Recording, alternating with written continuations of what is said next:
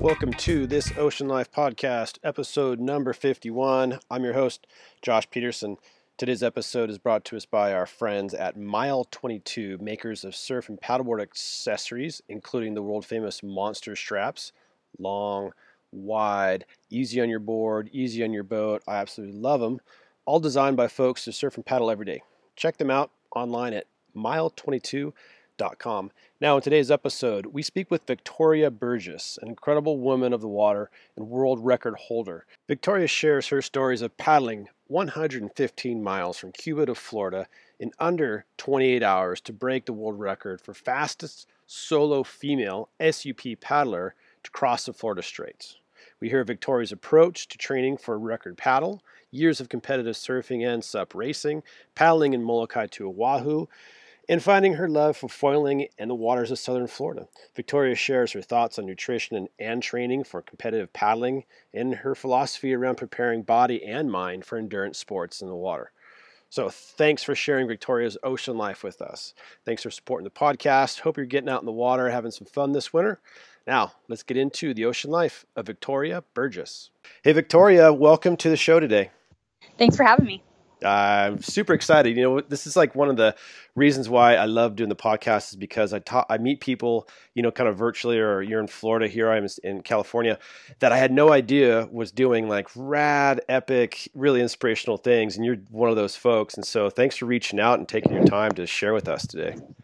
Yeah, for sure. I mean, I've been seeing a lot of people on your podcast, and I think it's awesome what you guys are doing. So I was like, hey, that's really neat. That's cool. No, I'm stoked because it's like I'm always on the out. So there's a lot of commonalities we all have with each other who spend time in the water. And sometimes some of us have activities that overlap a little bit closer. And you're kind of one of those with me. Like we have some races we've done the same thing, like Molokai to Oahu, semi pretty burly endurance stuff. But you've done something that I can't wait to hear about, which is you set a world record for paddling from Cuba solo to Key West, Florida, which is, 115 miles. And so anyway, that's one of the big ones I can't wait to hear about. Definitely. But before I start, so there's that one I'm just like dying to hear about. We're going to get into it. But also, one of the things I really like about what you're up to, and this is just more of like I'm always on, I say this all the time on the podcast, I spend so much time on social media looking at folks, seeing what's going on. And when I saw your name, you reached out and said, hey, this is what I've been up to. I'd love to share. And I was like really stoked. So I went and checked you out. And I always it's fun to look at the names that we all give each other, or give ourselves on Instagram and et cetera, and you're Aquaholic V. And, yeah. And I was like, yeah, Aquaholic, that's cool. But when I see all the stuff you're doing, which is like surfing and you're SUPing and you're foiling, you're on the 6-man outrigger, you're on the 1-man. I mean, Aquaholic probably doesn't do it justice, the amount of time. It's a little bit of an obsession. So that's all such good stuff. So Victoria, I'm going to stop babbling here and let you jump in. So here's the thing. I would love to hear about your Chica Libre paddle, Cuba to Key West, and tell us about how that even popped into your mind as a thing to do, how you prepared for it, and then leading up to the actual story of doing it. Okay, yeah. Please. So, as you know, I've done a couple of crossings before, Molokai to Oahu and Maui to Molokai. And being a surfer from the beginning, I'm more drawn to ocean style races. And when I started doing these navigational type of things, I was like, man, this is what I really like. I love racing, but, I work full time and everything like that. So it's really hard to like train and keep up with the competition. So I'm like, these navigational things, you can achieve your goal, still try to do really, really good, but you don't have that, oh my God, I got to win. The 6-mile race thing. So right. Last year it was getting kind of busy. I decided to do my PhD. So I was like, well, I don't know if I'll make it to Hawaii, but what can I do over here in the waters that we have to train in? And then I started looking at different channels, and that's when I found the Straits. And I was like, all right, well, I know this has been done before with, Diana and I had swimming, and I know a guy did it. Some prone lifeguards did it. So yeah, I chose to do that. It was only 3 times longer than what I Yeah. normally do, but That's the but I thing. figured, yeah, I was exactly. wondering about that because I saw, okay, you've done Molokai to Oahu, not easy, very, very challenging. People would say it's the hardest race in the world. I'd probably agree. But then you're like, yeah, I'm going to do something here. Oh, I'll do 115 miles. And you know, because you've heard the stories of the folks who've done it, that it's also challenging with the current and the wind, et cetera. But you set your sights and went for it anyway. Yeah, I was, I had just been really trying to put my body and my mind to the test these days, and I figured, it's not the same kind of swell out in Hawaii Mm-hmm. that they have. So, I felt like, okay, I'm going to be dealing with currents. I'm going to be dealing with wind, swell. Of course, I wouldn't be going if it's like 10-foot seas. We had a 10-day time period. Yep. So I was like, this is going to be more of an endurance style kind of a thing. And I just started training my body that way. I do a lot of studying in health and human performance. So it was kind of cool to be able to tie in what I'm studying and like test myself on the things I'm studying. So it was perfect. Yeah, that's way cool. So then what was what was your approach? So you'd gone through some kind of training regimen to get yourself prepared a few years back for 32 miles of M2O. Here you are like tripling that. Did you have, how did you set up your sort of approach to training to do this whole thing? Well, I mean, my base training has been pretty set. I race all year round, whatever, like most racers. But so I didn't have to really focus too much on base training. But I just kind of developed a 6-month plan that added more and more miles as we went along to a peak, basically. Right. And basically it's just spending time on the water, in different conditions. And I did some night paddling, and I did it took me about a month to be able to slow down my training pace, actually. I had to learn how to go slower. Yeah. And try to keep a slow, steady pace. And then I practiced eating, like what I was going to eat, and make sure everything worked. So those were like the kind of things I was practicing. The staying awake part, I worked for the fire department for the last 15 years, so I'm on shift. And so I'm kind of like used to functioning at all hours of the night. So I figured with the adrenaline, like that wasn't really a concern.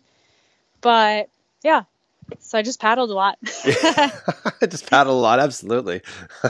So you got your 6-month window.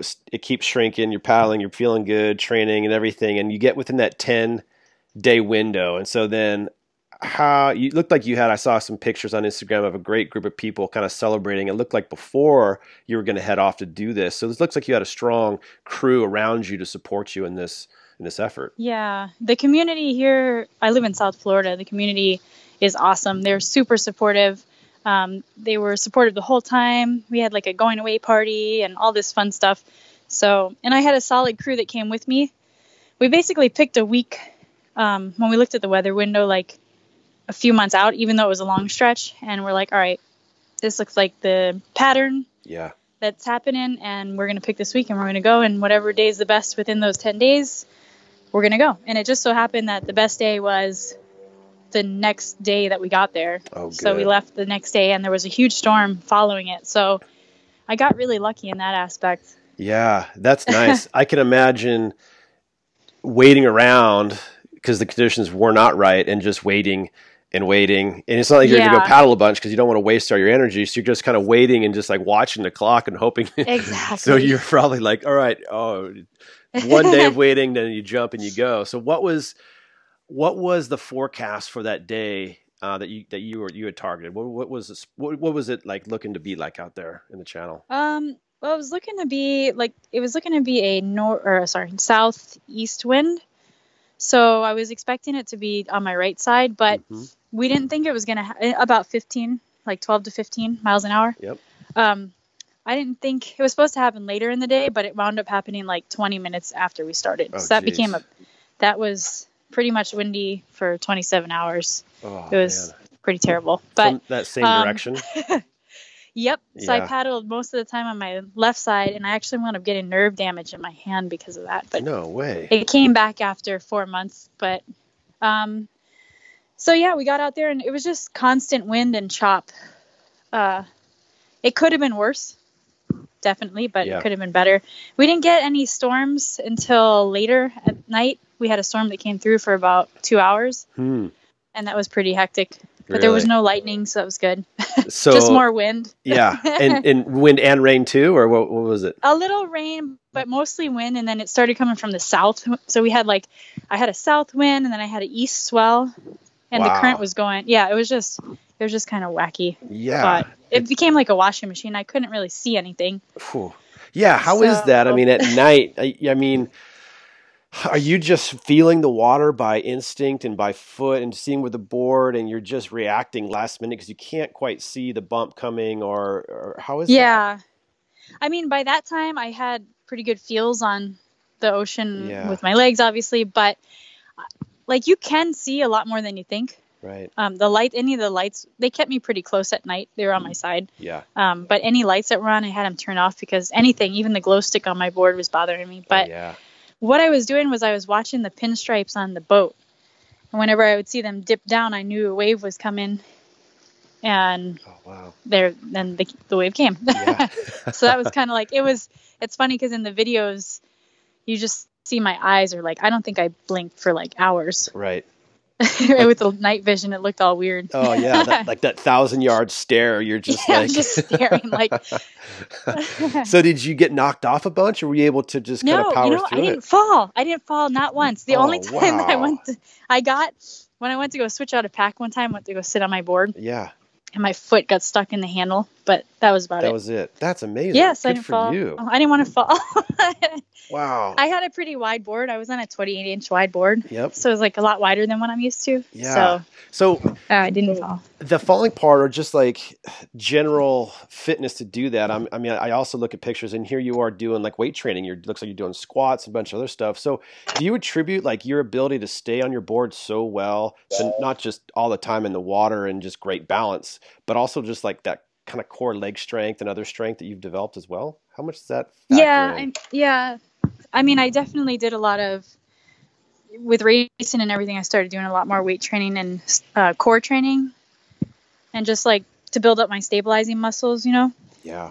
So it definitely helps as far as like you don't get tired, so your legs don't give out. Right. But I think a lot of it does have to do with just being in the ocean a lot Right. on my board. Yeah. Yeah. But I mean, we're talking about 27 hours and 48 minutes, which I mean, like 6.5 in the Molokai Channel pretty much wipes me out, and you're going another four times that. So take us through that aspect of it. So the physical part sounds like you did well. You could feel the water. You're physically fit. You had your nutrition. But what about getting through just the hours as they drug by? I mean, was it challenging mentally or emotionally during any of that? Yeah. The first first 1/3 of it went by pretty quick because I was so busy. Yeah. I guess as nighttime approached, I was getting nervous for the night, so I didn't really think too much. But then after the storm came, I was just over it. Right. And I just wanted it to be done. And we still had a long time to go. So Yeah. that was the point where I was like, I just want to stop. Oh, But, and I had this huge, you can do it. You can just stop. You can do it. Just stop. And I'm like, well, no, you don't know you can do it. You haven't done it. So you got to keep going. yeah. That's why you're here. Right. So Right. I just kept going. But yeah, I mean, and then the last 2 hours was tough because you could kind of see land and it was there, but it just wasn't getting any closer. Oh, It was yeah. and it was still windy. The chop had kind of died, Oh man. but it was windy. And then there was seaweed all over Key West at that period of time. Oh, Yeah, this geez. huge. Yeah, so I was like, oh gosh. Yeah, yeah. But you Wow. just buckled down and got through it. So let me ask you then, having done Molokai, and you may have heard a few other folks in the podcast, it's one of my favorite kind of themes of that dark place. Everybody's got a name for it and how people combat against it. Compare and maybe you were all good in on Molokai crossing and didn't go to that kind of dark place, but how would you compare sort of the mental game or challenge of what you did with 115 miles versus what you did Molokai, which is 32? I think mentally, no matter what the distance is, you always reach some sort of point, especially when you get closer to the end, it feels like. Yeah. So with Molokai, I kind of reached a point where I was just frustrated and tired because it was super rough and still had 9 miles left. Yeah. So it's kind of similar. It's just like a different time. But when you're training for something, I feel like I put my mindset like this is going to take however many. I planned for 30 hours. So yep. I was thinking in my head, and same with Molokai, you're kind of thinking, all right, this is probably going to take me whatever amount of hours your goal is. Yep. So I think it's not any different. It's just a different length. Right. But your mindset's the same. Yeah. Yeah. I get you. Is that you set your expectations for like longer, and then you're kind of pleasantly surprised when you come in a little bit sooner versus like exactly going the other way. I'd rather be surprised than disappointed. Yeah. Yeah, for sure. So then when you finished in Key West, I mean, like how describe that sort of emotion of just finishing that intense event, an accomplishment. Yeah. I mean, I always see these finishing things and they like fall on the ground and they cry and I kind of just like paddled up on the beach and took my board and walked up the beach, and all my friends and family were there, but I think I was in such a different place in my head that I couldn't really, and still to this day, I'm kind of like, did that really happen? Yeah. Like, was I really, I have to like watch the videos or look at pictures to even remember where I was. Right. But it was awesome because my families and friends were there, and I was like, holy crap, we just got it done. Right. But yeah, it was, I don't know. It was kind of like surreal. Right. I guess that's a good way to put it. You're just in the zone and just I was totally in the zone. Autopilot. I was like, what? Yeah. We're here? Okay. You're like, cool. Can we get some breakfast now, please, or something? Yeah, we went for Is anybody hungry? We went for lunch. I actually wound up not coming in until 10 o'clock that night. Oh, really? Oh, man. I made it to Duval Street. That was my goal. Oh, yeah. But my feet were soup swollen, so I had to go. Well earned. Okay. So now part of and I was reading it, I'd like to hear a little bit more about this aspect of doing that crossing was you have a world record, which is incredible. But you also did it to kind of, and I'll let you just describe how, but to kind of raise awareness of women in sports in general, and maybe also in just water sports. So how did you weave that aspect of into the crossing? I mean, I think when you choose to do something a little more out of your comfort zone, yep. It's good to find something that's going to motivate you at your tough times, or else you may just say, yeah, I'm not going to do this anymore. So I was like, what's important to me? And I grew up as an athlete. And then, of course, in the water world, there's even less females than in the regular sports world. Yeah. So, and I'm always trying to motivate women to get out there, and I do a bunch of stuff with women here to get them out there more. So, and I have a full-time women to just go out there and do whatever it is that you put your mind to, yep. regardless of your situation. Yeah. You have time for yourself. You can make time. There's certain ways you can do things. And I just wanted to show them that, hey, listen, you can do it. Yeah. I'm a regular person. I'm not a professional athlete like that. I work, I go to school, I have a house and a boyfriend and friends. Yep. And so I just wanted to be a good example. And it was really cool because it actually reached younger girls more than I didn't even actually think about that because I'm not around kids a lot. But yeah, that's been awesome because I've been able to go talk a lot in schools to them. And it was just something I didn't expect, but it's actually more than what I wanted. So that's way cool. That's been really cool. Yeah. Yeah. So like it was your accomplishment was, I'm sure, publicized widely, especially in your local area. And so did people hear about it, invite you to come speak to like, young girls or just, classes and stuff around that? Yeah. Yep. It was on the news a lot here. And then in the newspaper and a lot of the magazines and stuff had it here. So some schools contacted me and some women's groups and stuff. Yeah. So, and I think I'm able to put it in a way where no matter what they're doing, it could even be not sport related.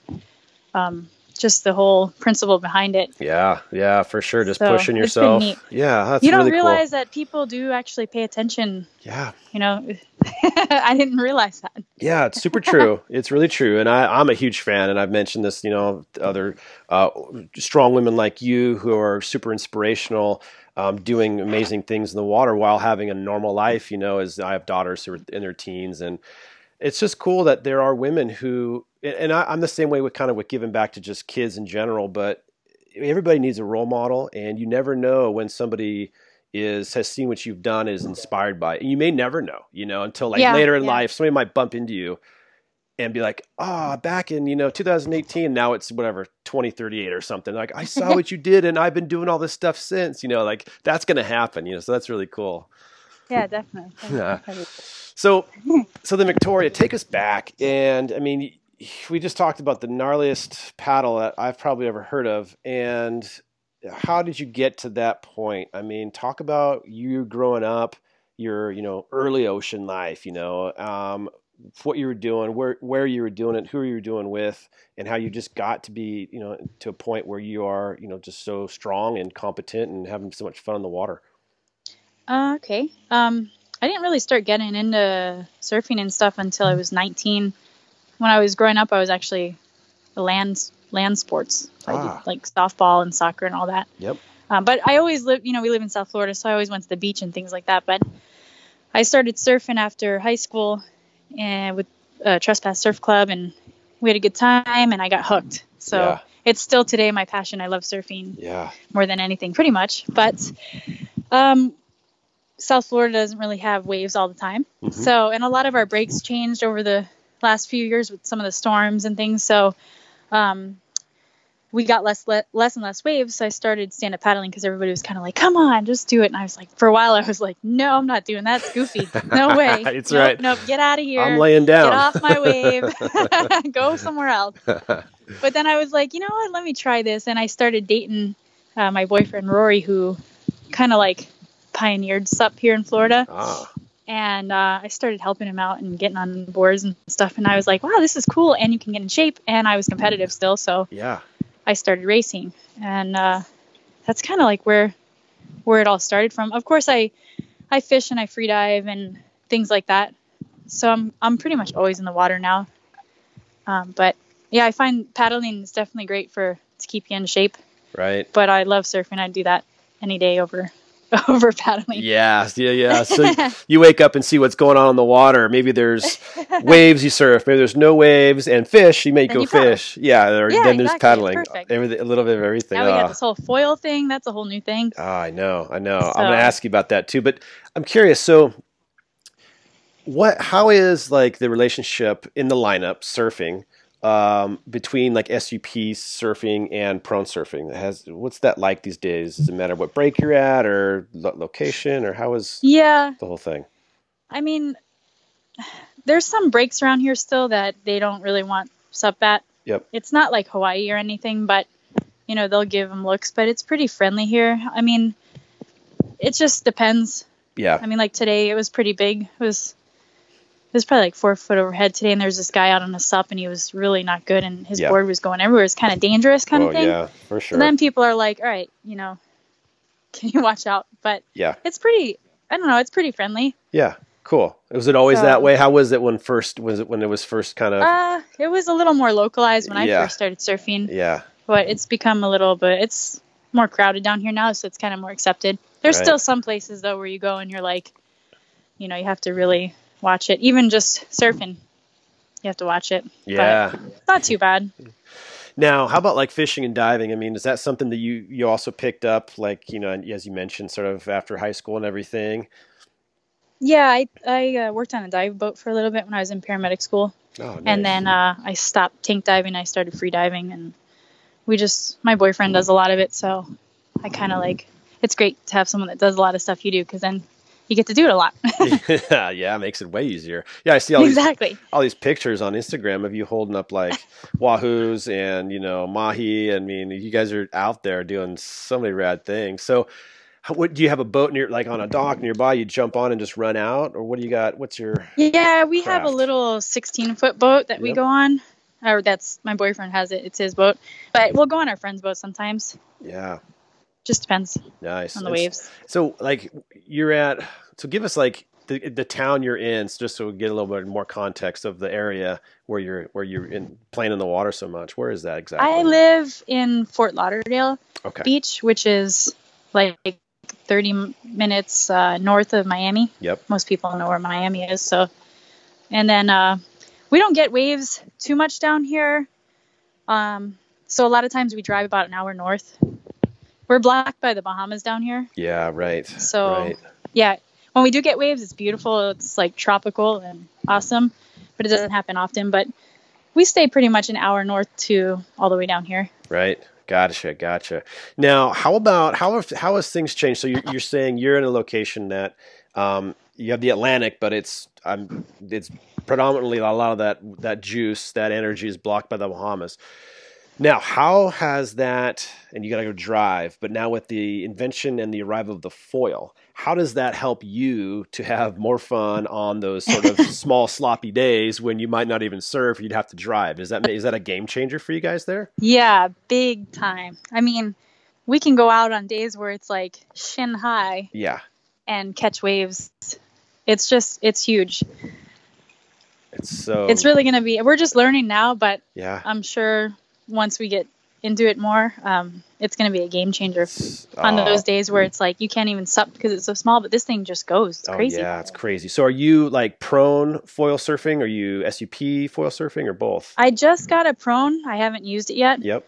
But I started on the SUP. Yeah, nice. I did the same, except I'd never SUP'd, so I couldn't catch waves standing up. I've just been prone surfing my whole life, and so I put the paddle away and then just prone. How's that foil been? Surf? Oh, it's been great because this thing gets in super easy, and it's like, I think anyway, because it's a 7.7 like F1, and so to me, and I'm not a foil like pro at all, but versus like this little 5.6 prone foil board I have, that one just pops up out of the water immediately as soon as you stand on it. But this bigger like 7.7 SUP one, like I can scratch in because I know how to prone surf, but I can kind of dictate when it comes out of the water a little bit, and so for like a learnability part, for me, it's been like a really nice, more gradual learning curve versus just standing up and getting chucked off the thing, that you do. Yep. I've got some bruises. Yeah, I saw a great picture of you, and the thing turns sideways, which is like when it's happening, you're just like, oh man. And there's nothing you can do. That's the worst part. Nothing you can do. That's right. So, one of the other cool things I was checking out. So, actually, talk about like your sports nutrition. You're in school. Or you just finished. Are you getting your PhD, or you got your PhD? I'm about 6 months away from finishing my PhD. Oh. It's in health and human performance. Congratulations! How cool. Thank you. Almost. It's been fun. But I got certified as a sports nutritionist last year. I do a lot of research and everything on athletes around here at the university, and it's been cool because we've been trying to apply a lot of it to the paddle sports and everything. Yeah. And I just recently started working with Paddle Monster. Right. Larry Kane and John. Actually, I'm going to start February. We start a first group. So I hope that being able to spread knowledge to the stand-up world, and really anybody but the stand-up world, will help keep that sport strong because, it goes up and down, up and down. Yep. And hopefully this will help people get stronger and stay with it. Yeah. So we'll see how that goes. Oh, that's awesome. I mean, we can't have enough of like resources just out there that people can adopt for either physical training, nutrition, et cetera, to stay in the water. But talk about Paddle Monster and what that is, but also the aspect that you're providing with all the nutritional, pieces. Okay, yeah. Paddle Monster, it's an online training platform that they started, I think it was 2 years ago, and they basically develop strength programs and paddle programs for anybody. If you're not a paddler, you can still sign up for their strength. And super solid group of coaches, Larry Kane, John, and Chris, and Seychelles and everything. And they didn't have a nutrition aspect, so we were talking earlier this year, or last year, I should say, at a race, and then we got with it. I think in the fall we were discussing it in more detail about adding nutrition and just kind of like making it a whole. So I'm just going to be the nutrition coach. And so now people can sign up. They can sign up for strength program. They can sign up for paddle program, add the nutrition aspect. They do a lot of flexibility stuff too on there. They have videos and things like that. So it's really like an all-around platform for training and nutrition. That's pretty cool. That's cool. And so your part is it similar to what the physical part is, where, you provide sort of what your goals are? You're going to do long distance race or sprint races or whatever that might be, what your body type is. And then there's a training program that's structured for you. Do you yourself then provide like tailor a nutritional program for that individual person? Mm-hmm. Yeah, it's all individualized. Yeah. So depending on their goals, we we'll have everything from when they're starting their training, everything from what they're eating when they're training, what they're eating before their specific event, during the event, post for recovery, things like that. Nutrition plays a huge part in the athletic world, and a lot of times, well, most of the time, you don't even realize it until you actually start doing it properly, and you get so much more gains. So I hope that's what's happened.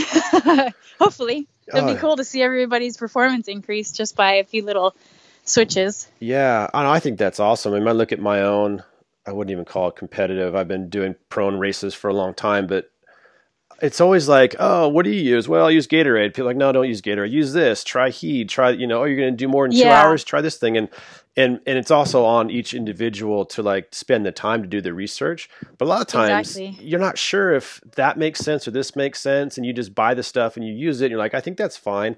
So I really like with this aspect, because I mean, for sure, if you can get an extra 5% out of your body or whatever that is, you might just finish, you might not finish any higher than you would, but you might finish in a better state of mind. You might feel better, Yeah. Yep.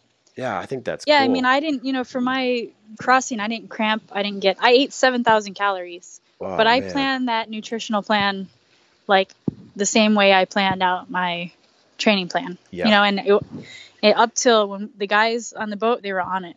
I wrote out exactly what I needed, this and that, and I felt great the whole time with that. I didn't have any GI distress. Wow. Nothing. So, and I mean, you're right. A lot of people, it's hard because there's a lot of information out there and there's a lot of misinformation. And, there's a lot of good information, but I hope that all this time I've spent studying this and all the research I've done, I hope that I'm able to provide like research backed, proven, stuff that people can grasp onto. Well, what's neat about it too is not only do you have like the competitive cred, like you've done some amazing things. You've been very competitive for a long time, but you also have like the training, you're getting a PhD in it. So you're putting that together, which is cool.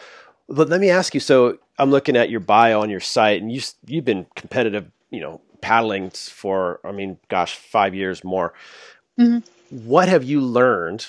What were you about your own nutrition? Like, compare your nutrition of today versus back in 2014, because now you know probably a lot more. What were you doing back then that you look back and go, I can't believe I was doing that, but you didn't know any better? Yeah.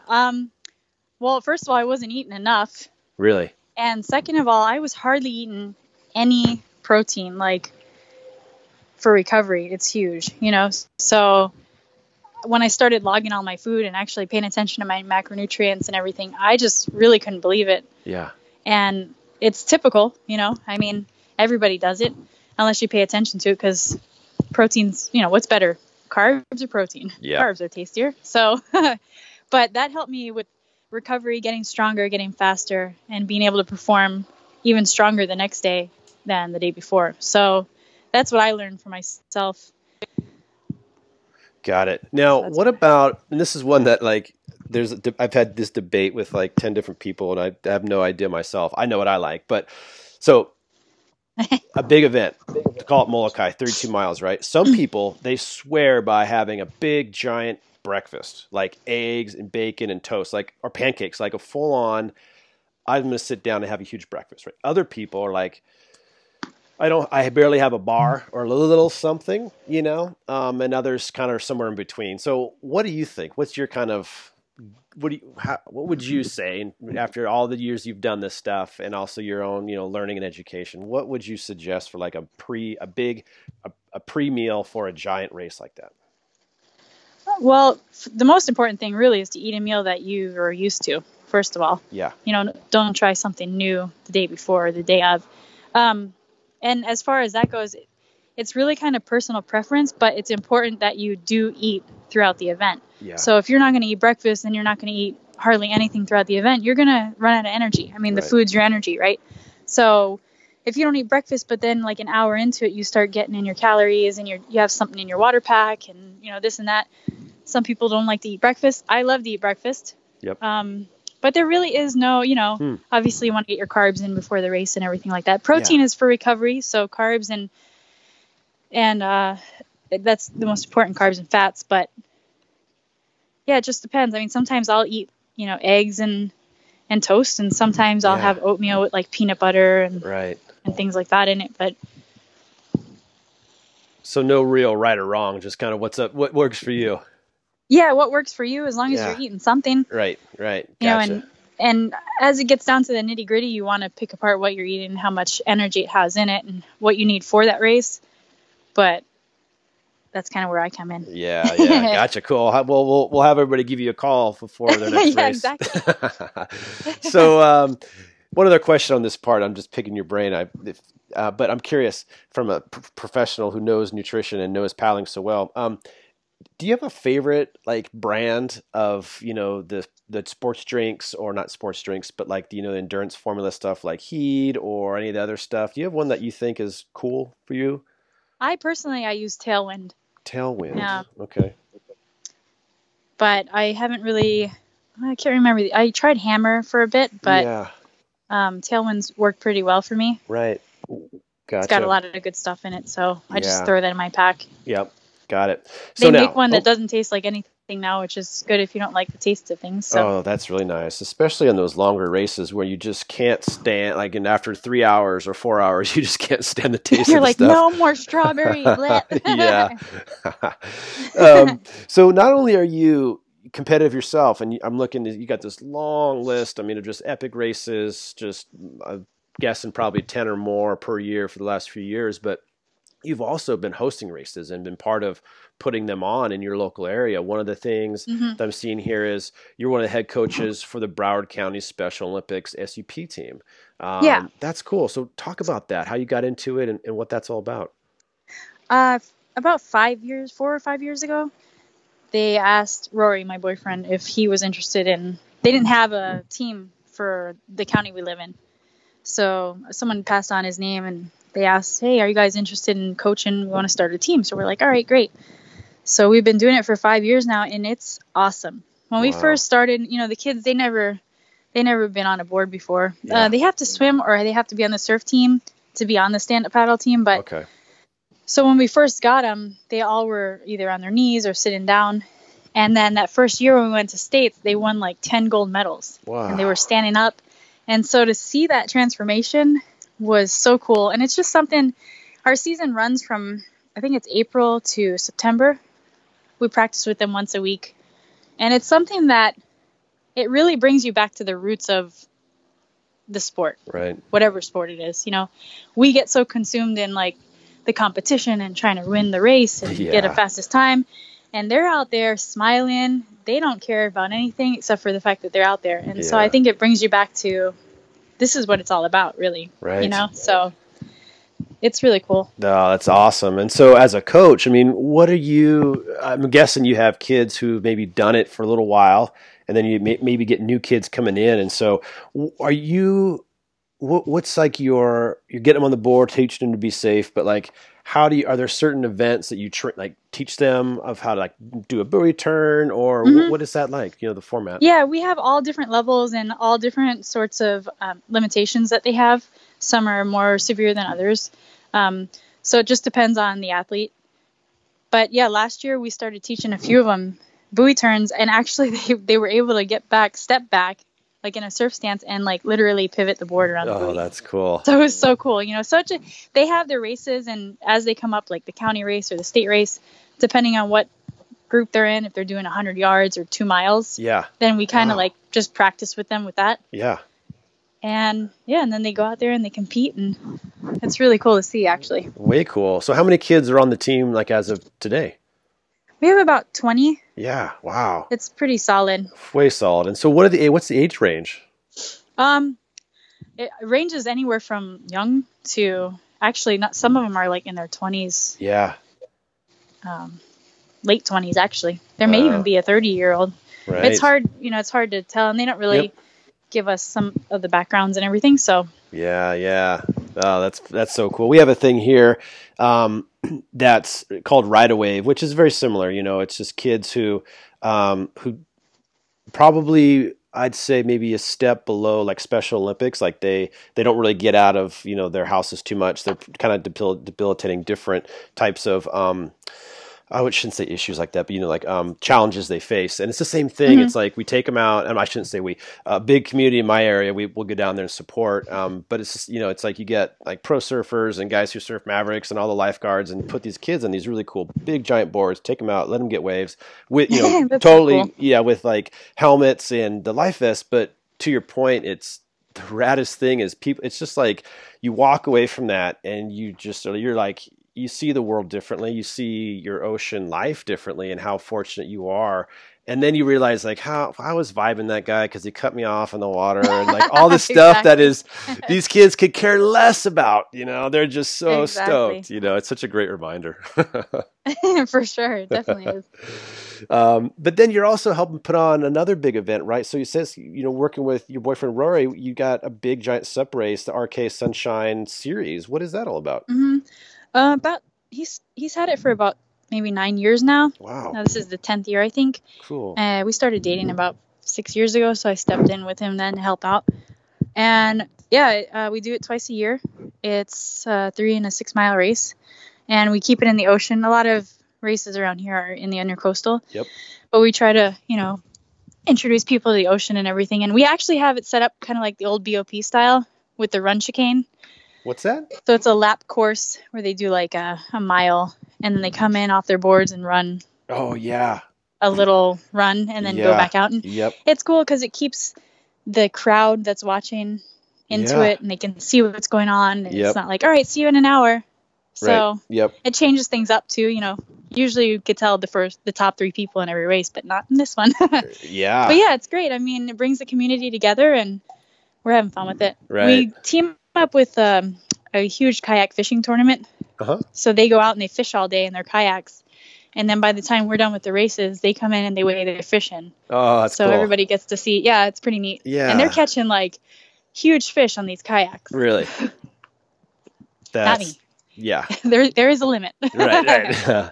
That's awesome. So then of all the races that you do to, year to year, do you have a favorite one there in your local area, or even just on the East Coast? Maybe if you travel somewhere, do you have a favorite one, or even a surf contest, maybe for that matter too? I really just like ocean races. Yeah, they're pretty much my favorite. Yep. I get kind of bored in the flat water, and it's just such a grind. Yeah, it is. And it's so hot here all the time that it's like, oh gosh. But I mean, I don't have any. I like a lot of most of the races just because you get to see all your friends and everything. Yep. But,